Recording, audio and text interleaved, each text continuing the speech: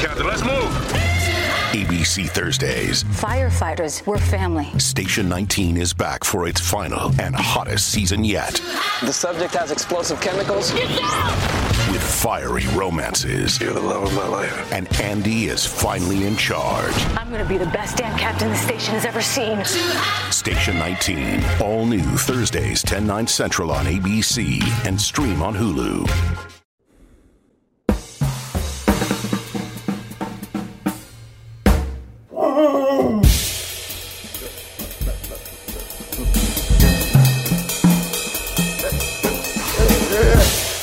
Ladies and gentlemen, can I please have your attention? Can you dig it?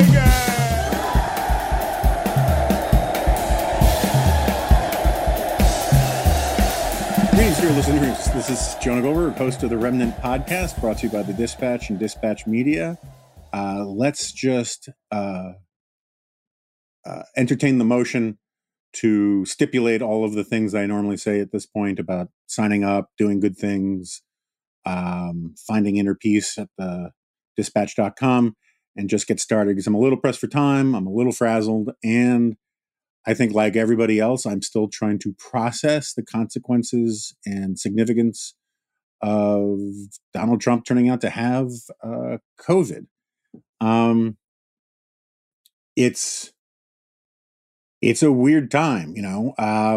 Like, just think about it this way. Last Sunday night, the New York Times tax story broke. And that was, in the moment, seen as big news. Whether it should have been seen as big news and all of that kind of stuff, people could debate, right? There were some people who said it was a nothing burger story. We shouldn't be treating it like a big story. But the fact is people were treating it like a big story. And it sucked up a lot of oxygen. And then on Tuesday night, we had the debate. And then last night, Thursday night, or I should say early Friday morning, we get the news that Trump has COVID. So Lord knows what this Sunday holds for anything. So anyway, it's big news. I think we should sort of start from the outset by just sort of conceding something that a lot of people in my line of work are reluctant to do, which is nobody knows what this really means. There's lots of conjecture about what it could mean, and I engage in a lot of it in today's G-File, or if you're listening to this in the future, yesterday's G-File. And so we should just sort of talk through it for a second, I guess. I think the first thing to say is, and this is what how I begin the G-File, is you can not like Donald Trump. I don't like Donald Trump. I think he is unfit for office. That doesn't mean you have to be a jerk about him getting a potentially life-threatening, well, it's a life-threatening disease, but a disease that could take his life. I just think, you can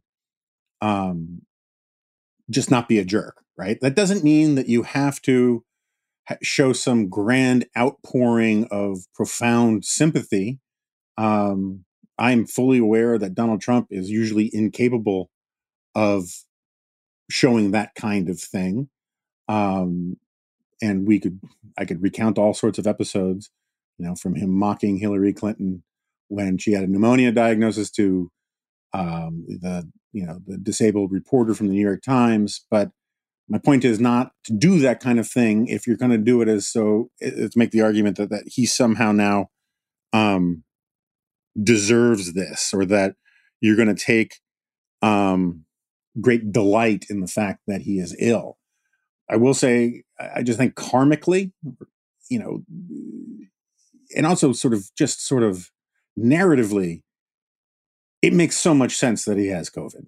And I never wrote it because I thought it would be inappropriate, but I must have said to a dozen friends, this has to, the way this story is developing, it has to end with Donald Trump getting the coronavirus, just because of the way he talks about it, the way he invites that kind of, cliffhanger season finale about so many things. And, it's sort of like my thing about how, before he got COVID, I was saying, just the way the narrative works and the way he was talking about how he needed to get Amy Coney Barrett Amy Coney Barrett on the court, because he needed her to break the tie in the Supreme Court, which I still think is an incredibly dubious and in contention and an often sort of just a bad faith argument, particularly when it comes from, say, Ted Cruz.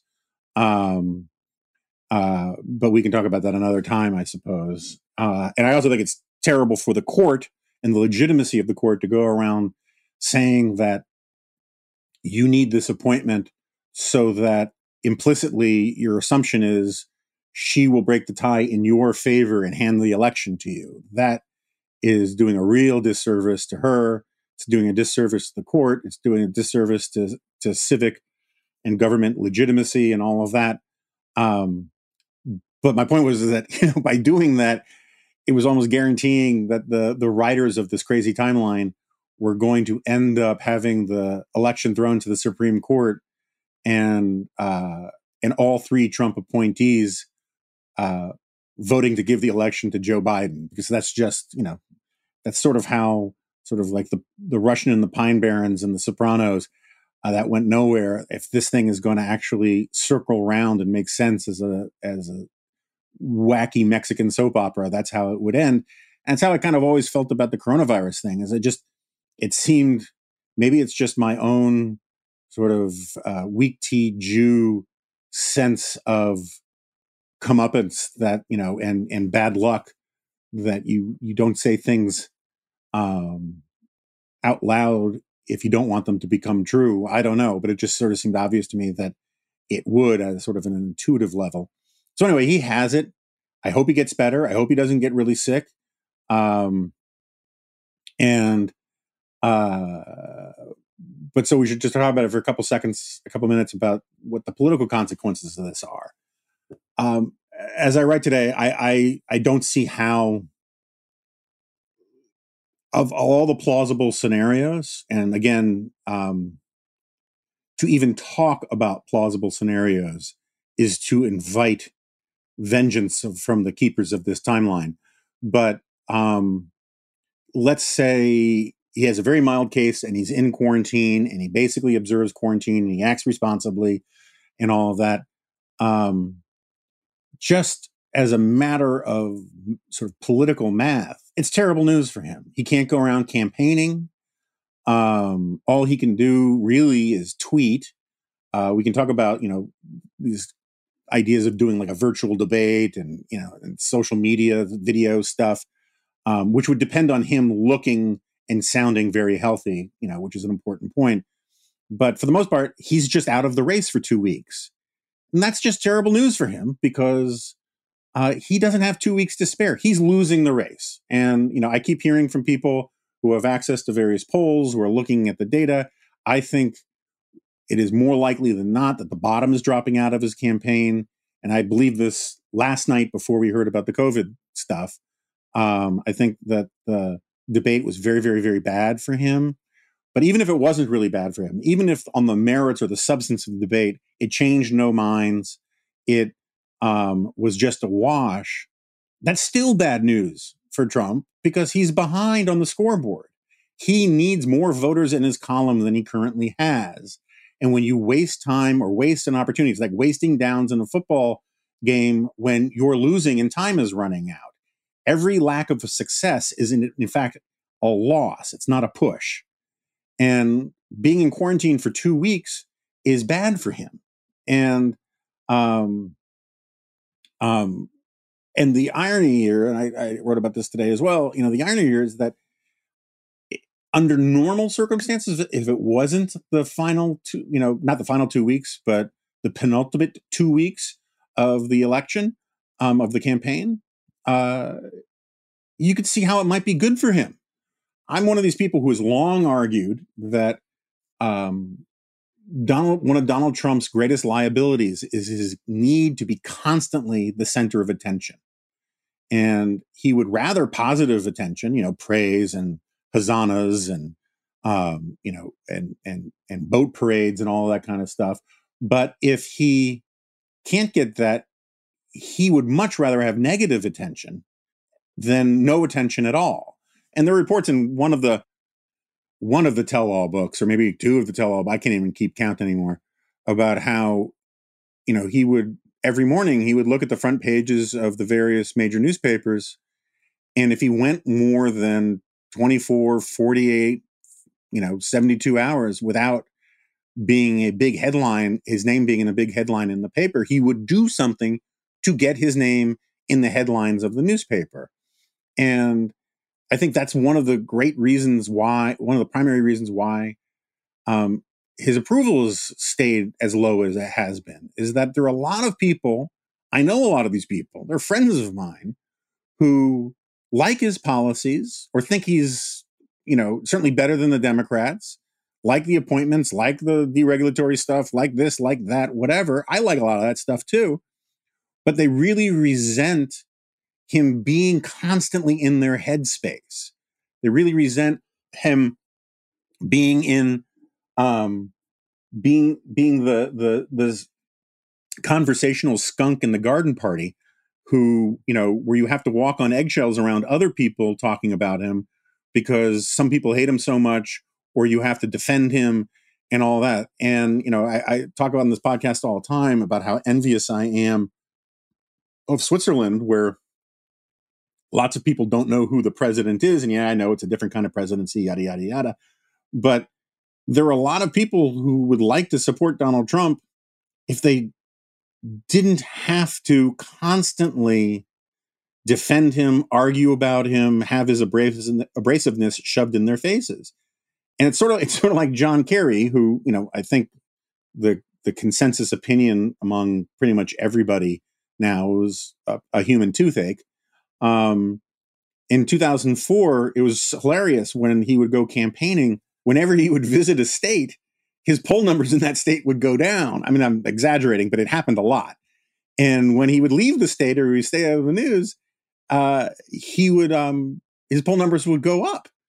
And it's because people liked the idea in 2004, or a lot of people liked the idea in 2004 of voting for somebody other than George W. Bush. But when presented the actual human incarnation of that alternative, they're like, I don't want to vote for that guy. He has better hair than Odo from, Deep Space Nine, but beyond that, he's really annoying. And Trump is bothersome to a lot of people in completely different ways, but it's a similar phenomenon. So you could see if he was in quarantine or the equivalent of quarantine, or just stayed out of the news for a little while, and people could support the policy, support the course of the country, the direction of the country, and all that kind of stuff, without having to take a position on Trump's personality and his tweets and his statements and all that kind of stuff. You could see how staying out of the news would be to his benefit, but not, at the beginning of October during a presidential campaign where the voting has already started. Joe Biden has, I think, if you want to, say the polls are fake, be my guest, but I think you're basically being ridiculous. You can argue that the polls are overestimating Biden's lead by some percent, or that the national polls don't matter that much compared to the state, the battleground polls, which is true. But Joe Biden has a 7-8 point lead in the polls. It's remarkably stable nationwide. And if it were a 3-point lead in the polls, you could very easily see how Trump could still win the Electoral College. But you can't really be that far ahead nationally without pulling even the battleground states into your column. I mean, Hillary was 2 or 3 points ahead in the national polls, and Trump just barely grabbed an Electoral College victory by winning basically 80,000 votes in 3 states. But a 7-point margin of victory is much more difficult thing. And you look at a lot of the polls, particularly the stuff that's coming in post-debate or over the last week, and his position in a lot of the battleground states is deteriorating, not improving. Any map in which Ohio is even remotely competitive for Joe Biden is a map that Donald Trump is not going to win. And so staying in quarantine for 14 days is just eating up the clock, and he can't afford to do that. I also think that this is not good for him because where are going to be the next opportunities for him to change the momentum of the race? You could say the debates, but they may not happen now. I think it was sort of crazy for the left to go nuts about how Biden shouldn't do any more debates because Biden won the debate. Now, you could see an argument where in the second debate, Trump would have learned the lessons from the first debate and not been the same guy. And if he gave Biden a chance to step on himself and actually have the kind of senior moment that the Trump campaign wanted from the first debate, okay, maybe that would have changed the momentum. And maybe that's the real reason why liberals didn't want him to have another debate. But I think a lot of liberals just thought that Trump was so obnoxious that he shouldn't be dignified with another debate. And that's a stupid reason to offer that strategy to the Biden campaign. If your real worry is that Biden really could mess up, and he needs a plausible face-saving exit strategy from having another debate, then that's a different thing. And that's what this could provide. And so I think that so there's that, right? So there's the you just look at the schedule ahead. What are the opportunities for Trump to change the narrative? There are not many. Moreover, the fact that he has the coronavirus brings the narrative back to the one place he didn't want it to be, which is the coronavirus. If he was trying to make it about law and order, he's trying to make it about this and that, and he was trying to make it about Hunter Biden, and he didn't want to talk about the coronavirus. He said we moved on. He says it's under control. There was some quote in the New York Times from some Trump administration officials saying we kind of view it like a storyline in a TV show that's not working out, and so we're just going to end that storyline as if the coronavirus would behave and go along with that. Well, whatever the Jedi mind trick that they were trying to pull by saying the pandemic is no longer a thing, that's just over now because he's got it. And you can't go around claiming, oh, it's completely under control, but yeah, I got it and my wife got it, right? And so did the chairwoman of the RNC, and so did my top aide, Hope Hicks, and who knows who else is going to test positive in the coming days. We already know that Mike Lee does. And so it makes, the coronavirus once again central to the political narrative of the presidential race, which is what Joe Biden wanted. So I just don't see how that's good for him. And then there's then there are like the worst case scenarios for him, that he gets actually really sick. I think that's one, again, I don't want him to get really sick, but if he gets really sick, that's, forget dying. I think everybody can concede that would be really bad for him. And that's not something anybody should hope for or any of that kind of stuff. But if he gets really sick, then a lot of the, not only is a lot of the sort of poo-pooing of the seriousness of the disease look 1,000 times more irresponsible and dumb and embarrassing, but psychologically for Trump, he's a guy who I think, embarrassingly, I think his conception of what manliness is the exact opposite of what we should be teaching young men defines manliness. But his definition of manliness is purely this sort of alpha male, be strong, be tough, be, in some ways, it's basically, it's Cobra Kai, no mercy, that kind of thing. Punch back twice as hard, no matter who it is, even if it's like, a Gold Star mom. And he constantly has raised this issue that Biden doesn't have the stamina and the strength to be president of the United States. And if he's laid low by this, that not only undermines him politically, I think it undermines him, psychologically. Remember, this guy is a famous germaphobe. So there's that problem. There's also the problem that if the only way he has to communicate is by tweeting, well, that's no good for anybody. And so, I'm with the full, all of the caveats and a truckload of grains of salt and all the rest, I am perfectly comfortable with saying that I could be completely wrong about how things are going to transpire.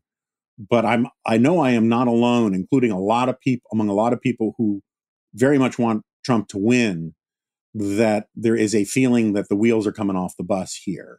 But, beyond that, so then you get into like the really crazy speculative stuff. And I don't want to be at all ghoulish about it, but everyone's talking about this. Everybody's thinking about this. This is not a trivial thing to think about. And it seems to me that it is not completely insane. It may be modestly insane, but it's not completely insane to start thinking about scenarios in which Trump resigns. And now I can make an argument that it would be good for the country, be good for the Republican Party, and it would be good for Donald Trump to do that on his own terms. We know that, or at least I think we know, that a huge chunk of all of his grotesquely irresponsible stuff about how the only way he can lose is if the election was rigged, has to do with his burning need to save face, right? His burning need to not be a loser. And that way, and so that way, if he does lose, he gets to say, no, the election was stolen from me. They made this stuff up. They created all these votes. And then he could go off into, exile at OANN or Trump TV. I mean, the idea that OANN wouldn't change its name to Trump TV seems farcical to me. I think that would be a no-brainer for them. Why not? Just as a matter of truth and labeling, it would make sense. So anyway, he would go off into exile and say the election was stolen from him, and say that he was the rightful president and that he's going to run again, or maybe not run again, or just tease people a lot so he could stay in the news that he was going to run again and not decide until the last minute, which is what he did for years before he ran in 2016. And anyway, so the COVID thing actually provides an exit ramp like that. And there's a lot of good reporting, enormous number of rumors in Washington from 2016 that he wanted an exit ramp back then. The second installment of the New York Times story made it pretty clear that he ran for, and again, Times story could be wrong, but the general thrust of it was that with his apprentice money dried up and a lot of looming debts, he needed to do something else to boost his brand name and create new opportunities for himself. And that's why he ran for president in the first place, not to win, but to get his name out there and to be more of a celebrity. And there were all sorts of rumors from serious people in Washington who knew people in the campaign and all that kind of stuff, who told me that, Trump would say, in effect, how the hell do I get out of this? But there was no exit ramp for him to do it without looking like a loser, because he kept doing better and better. And then, of course, he convinced himself that he should be president, that he wanted to be president. Then he became president, really liked the toys and the adulation and being in the center of attention. And plus, it immunizes him from all sorts of legal things. And so he wanted to stay president. Well, you can come up, and again, I understand this is more like fiction than likely, but you can make the argument that he now has another face-saving way to get out of this. He could say, look, if it weren't for the China virus, I would have won. And, you can be sure that a lot of the usual suspects would, amplify that argument all over the place. And it would, and it, even for people who didn't believe it, the idea of using it as a way to further demonize China and use it as part of the sort of nationalist stuff, would give them every incentive to do it, particularly when a lot of them, still want to be popular among the hardcore MAGA crowd. And so he would get to go, instead of saying the election was stolen from him with mail-in ballots, he would get to say the election was stolen from him by the China virus. And, whether or not you found that plausible, that's a perfectly useful talking point for him. It would also be, you can make a case, it'd be good for the Republican Party. Certainly, I think Mike Pence would like to make that case. I don't know whether or not he's in true legal jeopardy the way, a lot of the sort of MSNBC crowd does. But, I think Mike Pence would take the opportunity to play Gerald Ford to his Richard Nixon. And certainly, being out of, like say Mike Pence wins, which I think would be very unlikely, but not as unlikely as some people think. You then have a scenario where the president of the United States is deeply, deeply indebted to you, or I should say Donald Trump. That's got to be somewhat attractive. Meanwhile, a whole bunch of Republicans who are looking worse and worse. I saw Joni Ernst in a new poll is down like 8 points, and it's looking really bad for Cory Gardner. And, Lindsey Graham at least is statistically tied, but being statistically tied in South Carolina is not great news for Lindsey Graham. I haven't looked at the latest polls for Cory Gardner, but I did hear that there was some guy in a doomsday cloak with a giant scythe outside of his campaign offices. A lot of these people, for reasons that I think at the time probably made the most sense, concluded that they needed to stay supportive of Donald Trump in order to hold on to his base. And they hoped that they could do that while simultaneously overperforming him in the suburbs. Well, that's looking less and less likely. And this provides them a kind of lifeline to say, look, Donald Trump, through no fault of his own, has contracted this terrible disease that started in China. And we need a full-time president.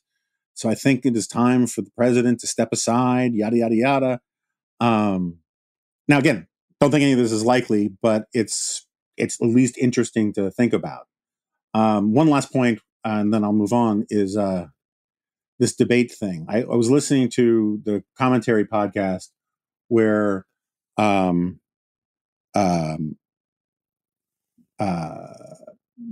Podhoretz was making the case that Trump's quarantine has to be, the equivalent of the security protocols for Hannibal Lecter or the Andromeda strain or something, and that he couldn't even do video stuff because no one is allowed into the room. They have to leave the food outside the door.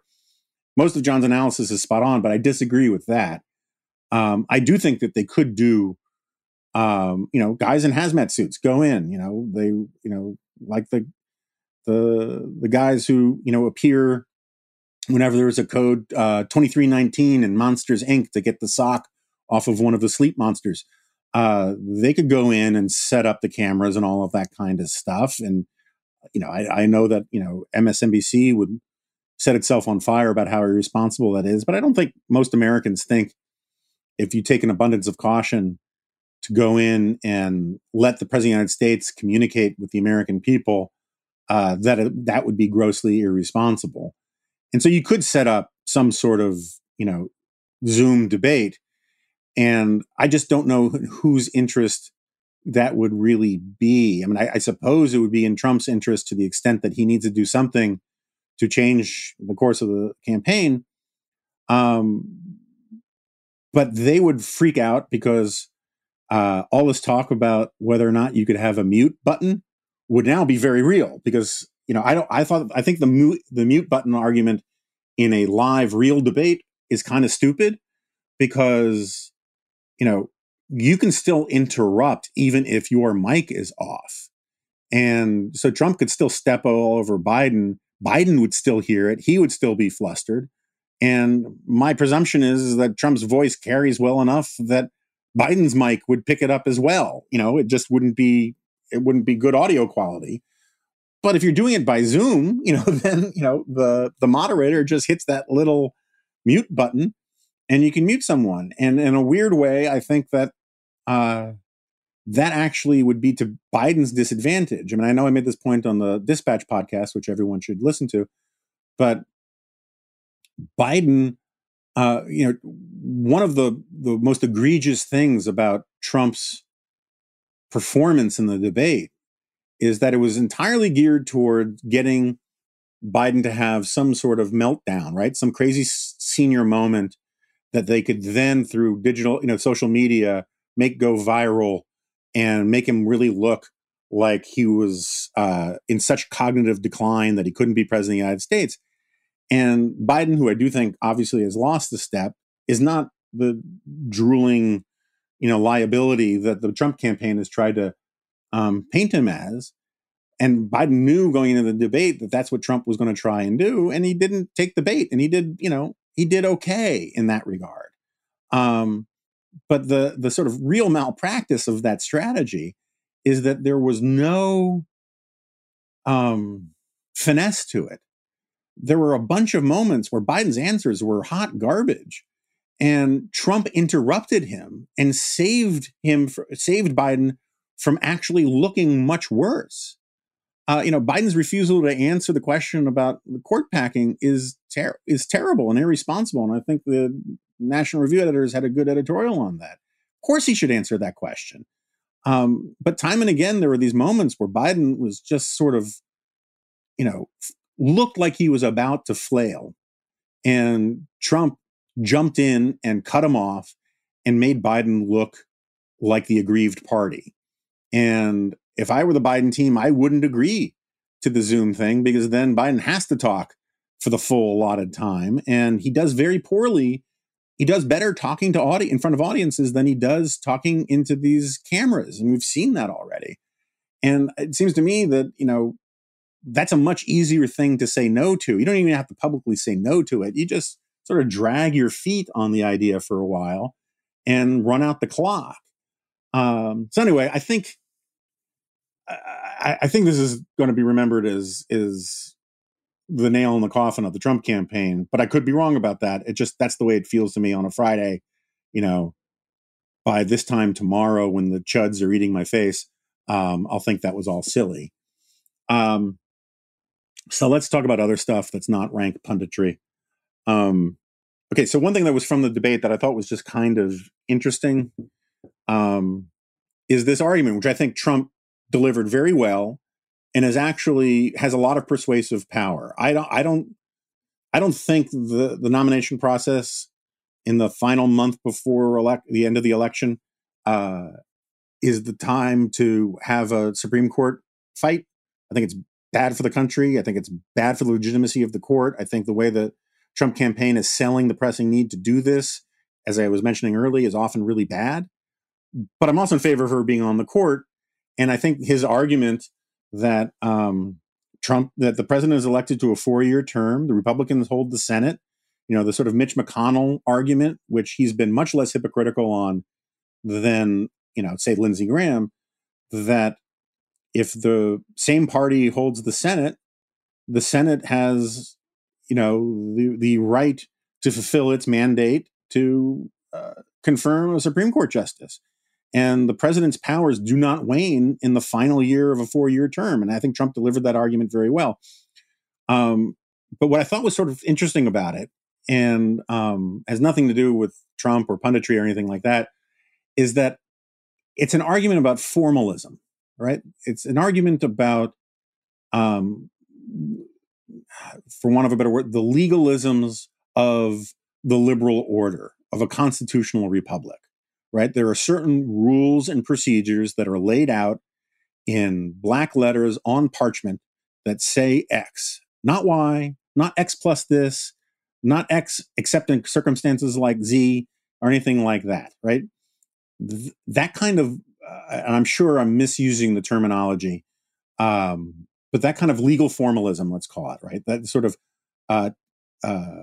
rule-based, textual-based, by-the-bookism is the hallmark of the kind of classical liberalism that people like me and David French like, and that a lot of these new nationalists often heap scorn on, right? I mean, Adrian Vermeule is mused about a monarchy, an elective monarchy. Patrick Deneen plays footsie with the idea that that this kind of or like Yoram Hazony is probably a better example, but like this sort of Kantian or Cartesian formalism where you just go by the rules laid out gives short shrift to the organic nature of the real nation and the cultural imperatives and the will of the people, and that these things, this sort of Volksgeist, this spirit of the people, is more important and more authentic than any sort of strict axiomatic kind of stuff, right? This is the argument a lot of the serious eggheads of nationalism make. The more partisan, less eggheady supporters of Trump's version of nationalism make a watered down kind of like cheap Hong Kong knockoff version of that argument. Trump was a disruptor. He is fulfilling the mandate of the people who voted for him. He is expressing the true spirit of the American character and these democratic norms that you guys keep talking about. These precedents, these should have much less binding power on him because we elected him to shake things up and go his own way. And, not all of those arguments are dumb. A lot of them are dumb, but, and a lot of them are super convenient and deployed selectively. Mike Pence drives me crazy. I mean, this is a point I make a lot about how, the right and the left weaponize norms, right? A lot of the stuff about hypocrisy and inconsistency and double standards is really the form that it usually takes is to say, is to hold everybody accountable to norms of propriety, to legalistic understandings of precedent, to decorum, to civility, when the other side breaks it. But when my own side breaks it, it's okay, right? So that's why Mike Pence is always shocked and disappointed when Democrats say something rude about the president, or go outside, color outside the lines on some procedural thing or whatever. But when Donald Trump says something grossly and manifestly ruder or colors even farther outside of the lines, he falls back on this thing. Well, he's a disruptor. He's in there to fight for the American people and to make America great again. And you shouldn't hold him to that standard. And so what I just thought was sort of interesting about this argument about the 4-year term thing is that it's completely at odds with the main thrust of both the hardcore eggheadery and the soft eggheadery when it comes to nationalism. The whole point of the nationalism thing is that you cannot cage the spirit of the true nation with these abstract rules that were written long ago, right? I mean, the alt-right crazies who are an even more extreme and virulent and scumbaggy version of this nationalism stuff, they mock the Constitution and people who like the Constitution. They call them, parchment worshipers and that kind of thing. They don't care about any of that stuff because they don't like to be constrained by the rules of liberal democracy. And so I just think it's kind of an interesting example, at least to me, and I'm one of the few people out there who actually, maybe I'm stupid for it, tries to take a lot of the sort of nationalist arguments seriously. Maybe that's because I seriously oppose them. But I just think it's sort of interesting that this argument for why he must appoint, Amy Coney Barrett on the court is because the formal rules give him the power to do it. And it doesn't matter if it's not popular with the American people. It doesn't matter if it violates precedent and all these kinds of things. It doesn't matter if it sort of shatters the other rules. The strict, within the four corners of the job description laid out in the Constitution, he has the power to do it, and therefore he has the obligation to do it, even if it defies the national will. Well, that's not really how nationalism is supposed to work. You're supposed to have this, this intuitive grasp of the Volksgemeinschaft, and that you're supposed to be a servant of that rather than these rules of formalism. And anyway, I just think it's kind of interesting. We don't have to belabor it anymore. What else? The first column of the week, well, it's kind of sucked. The first column of the week I wrote for the LA Times, which was a preview of which came out on Tuesday, which was the day of the debate. And normally I really try not to write my LA Times column on something that doesn't have a shelf life, because my LA Times column after the first 24 hours becomes the basis for my first syndicated column, which you can usually find at the Dispatch and other fine locations on Wednesdays. but they really wanted me to write about the debate, which meant that I had to write a second column. So the first column was on why I think presidential debates are kind of stupid and part of the problem about how we think about running for the president and all that. And, suffice it to say, if there are a bunch of reasons why I don't like it, there are a bunch of reasons why they tend not to matter. There was 1980 that mattered. There was 1960 that mattered. Maybe there were one or two more that really mattered. I'm not sure. But for the most part, they don't matter. And yet we invest all this hype in them. But also I think that they kind of encourage bad citizenship. I roll my eyes whenever I hear people say, I'm waiting for the debate to figure out who I'm going to vote for. And I guess, this year is a little bit of an exception because I think there are a lot of people who are faced with such a weird choice when it comes to Trump and Biden. And one of these issues that the Trump campaign successfully got out there was this idea that Biden wasn't compos mentis. And so they wanted to see if that was in fact true, which was another reason why it was bad strategy to lower expectations so much. But in general, I don't think they matter that much. This one, I think, historically will end up mattering because Biden so much exceeded those expectations, and Trump made himself less popular with voters that he needs to put in his column and that aren't there yet.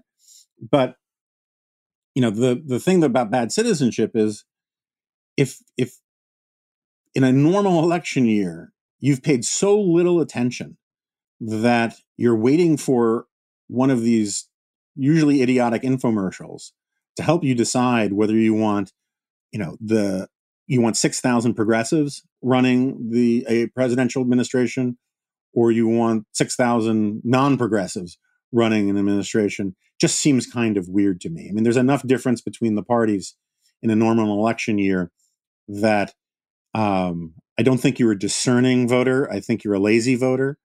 If you haven't already made up your mind. But anyway, so that was the first column. The second column was, so I had to write a new column on Tuesday, and that was about the New York Times. Thank God, this all seems like such ancient history. And the New York Times thing was about, the taxes and stuff. And, I don't need to belabor any of it, but I think the way people talk about taxes is really dumb, or the way a lot of people talk about taxes.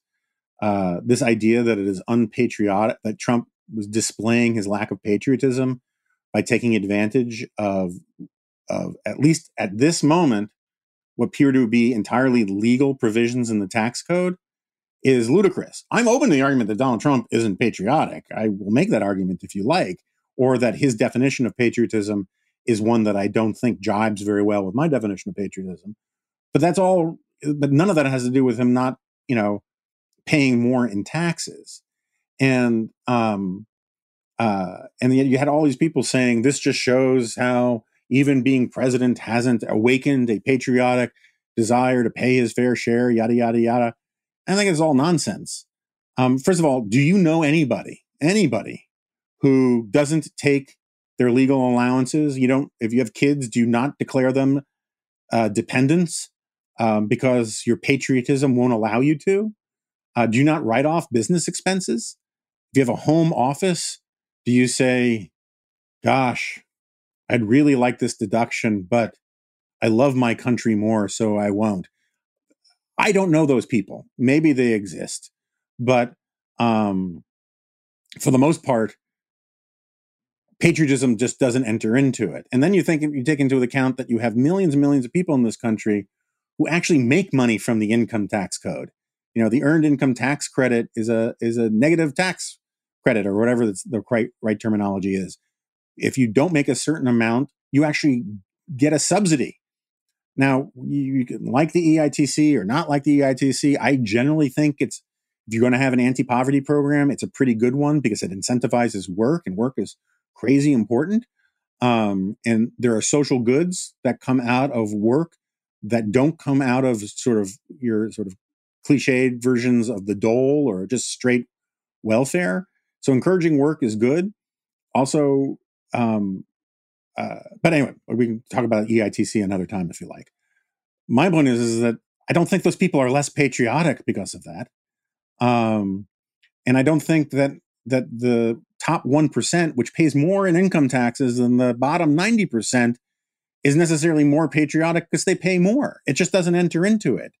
And it's just it's a cheap way of talking about things. And it's this category error that usually comes from progressives. I remember how much it used to drive me crazy when, Barack Obama would talk about how paying taxes was really just neighborliness. And, it's not neighborliness when, if you don't do something, men with guns will eventually come to your house and take money from you. If something is a legal obligation, you shouldn't start gussying it up and adorning it with these touchy-feely notions of fairness and patriotism when those really don't come into play. I think the significance of the Times story is just simply that, if true, and it could be wrong about stuff, but if true, he's not the businessman he said he was, which I knew. I know people in the real estate industry. I knew. I grew up in New York City.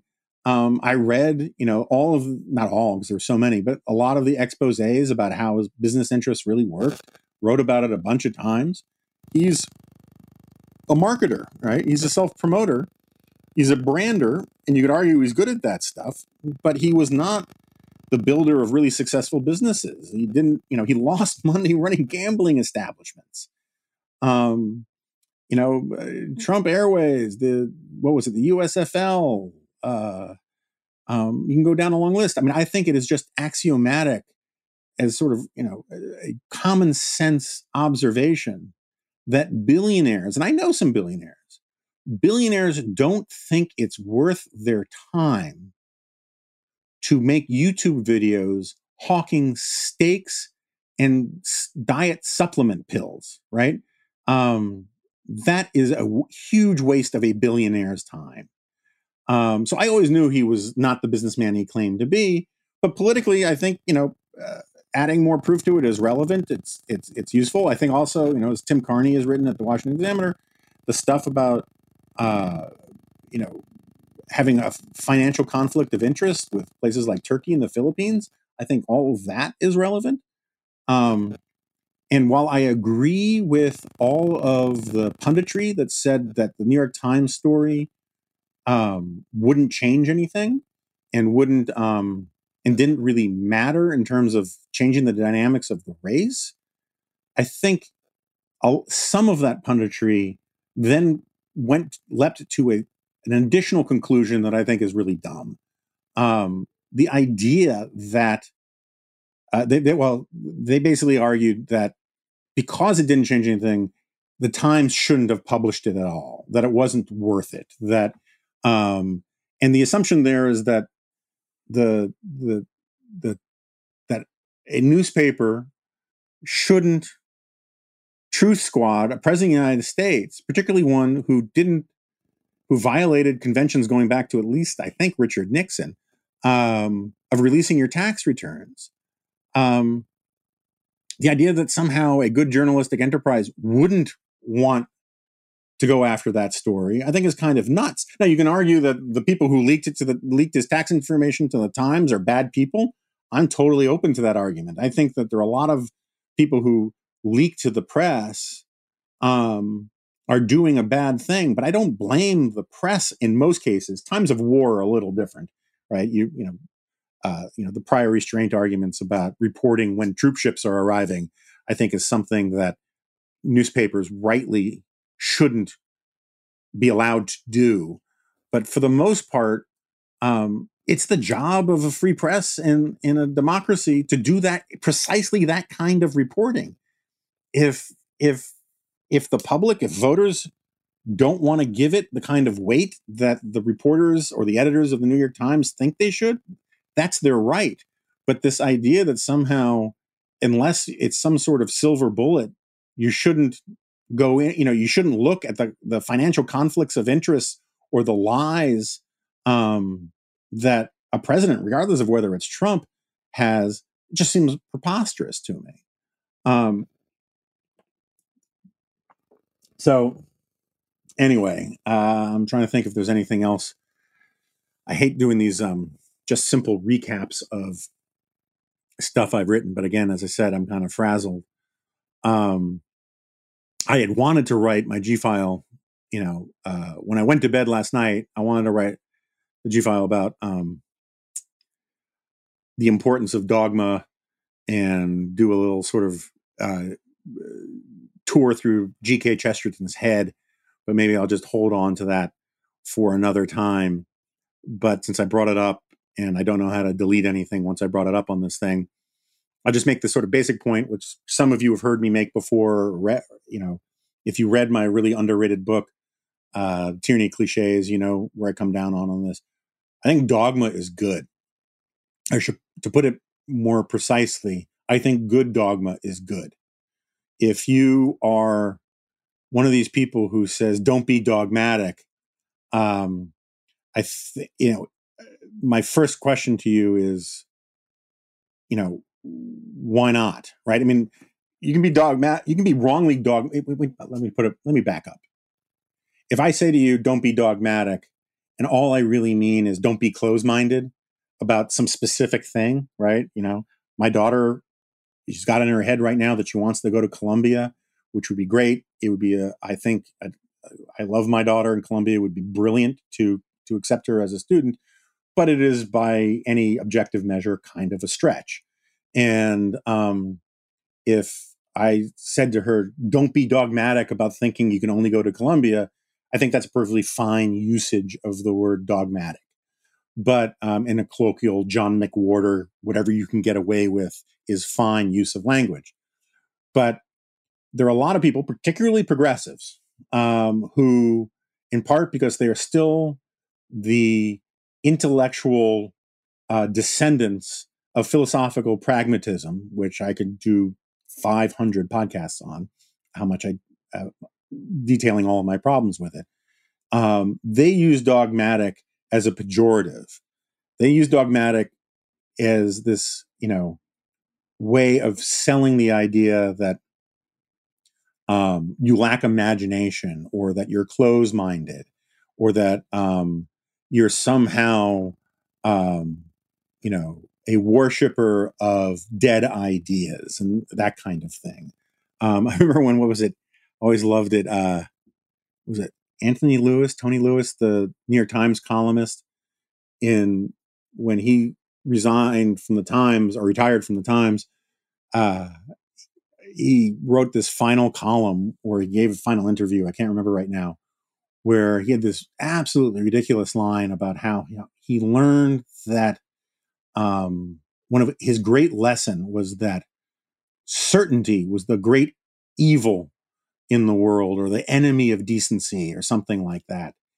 And I remember just teeing off on it at the time, because the first question you want to ask when you hear someone say certainty is bad is, are you sure?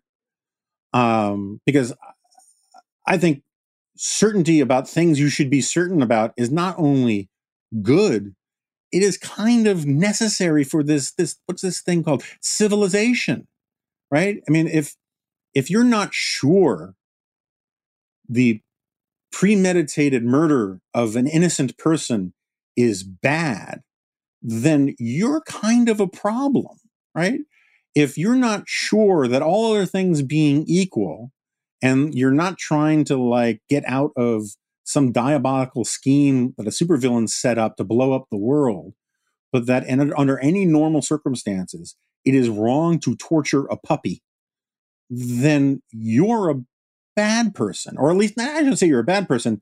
You're an unserious person because you're so open-minded, your brain has fallen out. And so this gets me to the dogma point. All dogma is this, it comes from the Greek. It means something along the lines of that which seems good. That's what you take for granted to be true. And Chesterton, I don't have the quote in front of me, but he has these wonderful passages about how dogma is what makes humans special. It's what makes humans human. Because what we do through this sort of Hayekian, Burkean system of trial and error, as one generation over another accumulates knowledge and wisdom through trial and error and all of these things, is that we develop dogmas. We develop rules that are essential to a civilization, you know. And he says, and again, I'm butchering the quote, but he says, animals don't have dogmas. Animals just embrace the world as it comes. They, he says, turnips are singularly broad-minded, but dogmas are systems of belief that get sort of woven into our civilization. And yeah, you take them for granted, but not in the sort of, ungrateful way, but as just sort of this unquestioned way. And I want to live in a civilization. I want to live in a society where it is just dogmatically accepted by left and right, black and white, Christian and Jew and atheist and everybody down the line, that you're not supposed to torture puppies, that you're not supposed to murder people for pleasure, right? There are all sorts of things. I am dogmatically opposed to pedophilia, and I am not particularly entertained or impressed by anybody who tries to come up with clever arguments for why we should revisit that dogma. It's like people saying, taboos are bad. No, taboos are really good when they're taboos against doing really evil things. And so my point is that, this ties into, the superstructure argument from Suicide of the West, is that a healthy civilization is a civilization that has developed huge amounts of dogmatic capital, that we've refined our understanding of what cultivated is a better word, right? It's where culture comes from, same root. We have cultivated a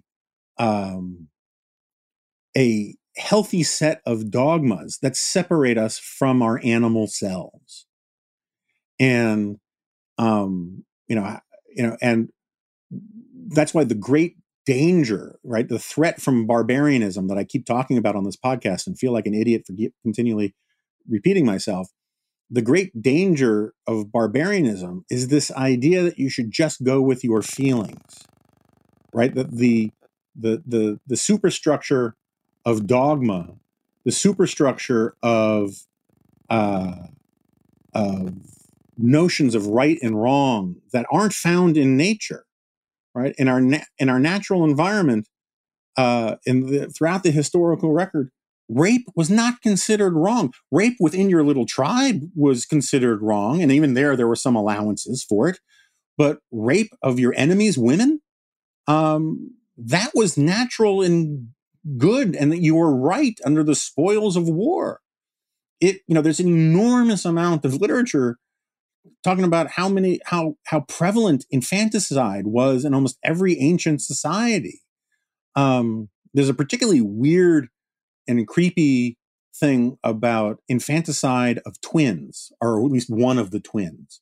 And part of it, the theory goes, is that having two babies of the same age was just too much. First of all, it's creepy that these two things look identical, right? But even if they're not identical twins, it's a huge risk to resources, because you have a mother who can't necessarily feed both kids, carry both kids, and so was a widespread practice, in Japan and lots of civilizations, lots of societies, lots of cultures, to kill one of the twins. That's natural. That thing in you that now says, "My God, that's terrible," that is your rightly formed conscience that you get through dogma, that you get through, the process of both reason and experience, and cultivating the best parts of human nature while tamping down the worst parts of human nature. And, it's just to take it back to Trump for 2 seconds. All these people wishing Donald Trump dies from coronavirus, that is an entirely natural response. The part of you who says you shouldn't do that, is the civilizational part of your programming kicking in, saying, yeah, I know in my gut, oh man, does he deserve it? This is, payback's a bitch, all that kind of stuff. We have lots of wiring that makes us think that way. And we have but we also have programming as distinct from wiring, right? Programming in the sense of how we are raised to be human beings that tells us that you should be more charitable, that you should turn the other cheek, that you shouldn't wish ill of other people. And I totally understand why that's sometimes really, really hard to do. But that's sort of what I'm getting at about the importance of dogma. And the danger, and I can't get too deep and further in the weeds about Chesterton right now, but the part of the danger is when you start working from this assumption that dogma is bad, you create this whole, and I know we use the phrase permission structure too much, but you create these incentives to revisit questions that should not be open questions anymore. And it's particularly a danger when you don't believe you have any dogma. And that's where philosophical pragmatism comes in. Philosophical pragmatism was this brilliant way, this brilliant tool. I think Louis Manan calls it, the pragmatist razor. This brilliant tool for slicing and dicing and dissecting other dogmas, other philosophies. And that's where you got among the progressives, who were all disciples, not all, but huge numbers of them, were disciples of people like William James and John Dewey, who were the leading pragmatists. There was Charles Peirce, and it's pronounced Peirce, not Pierce, who actually came up with the name pragmatism. But William James used it and then changed its meaning so much that Peirce abandoned it and embraced a phrase, pragmaticism, or something along those lines.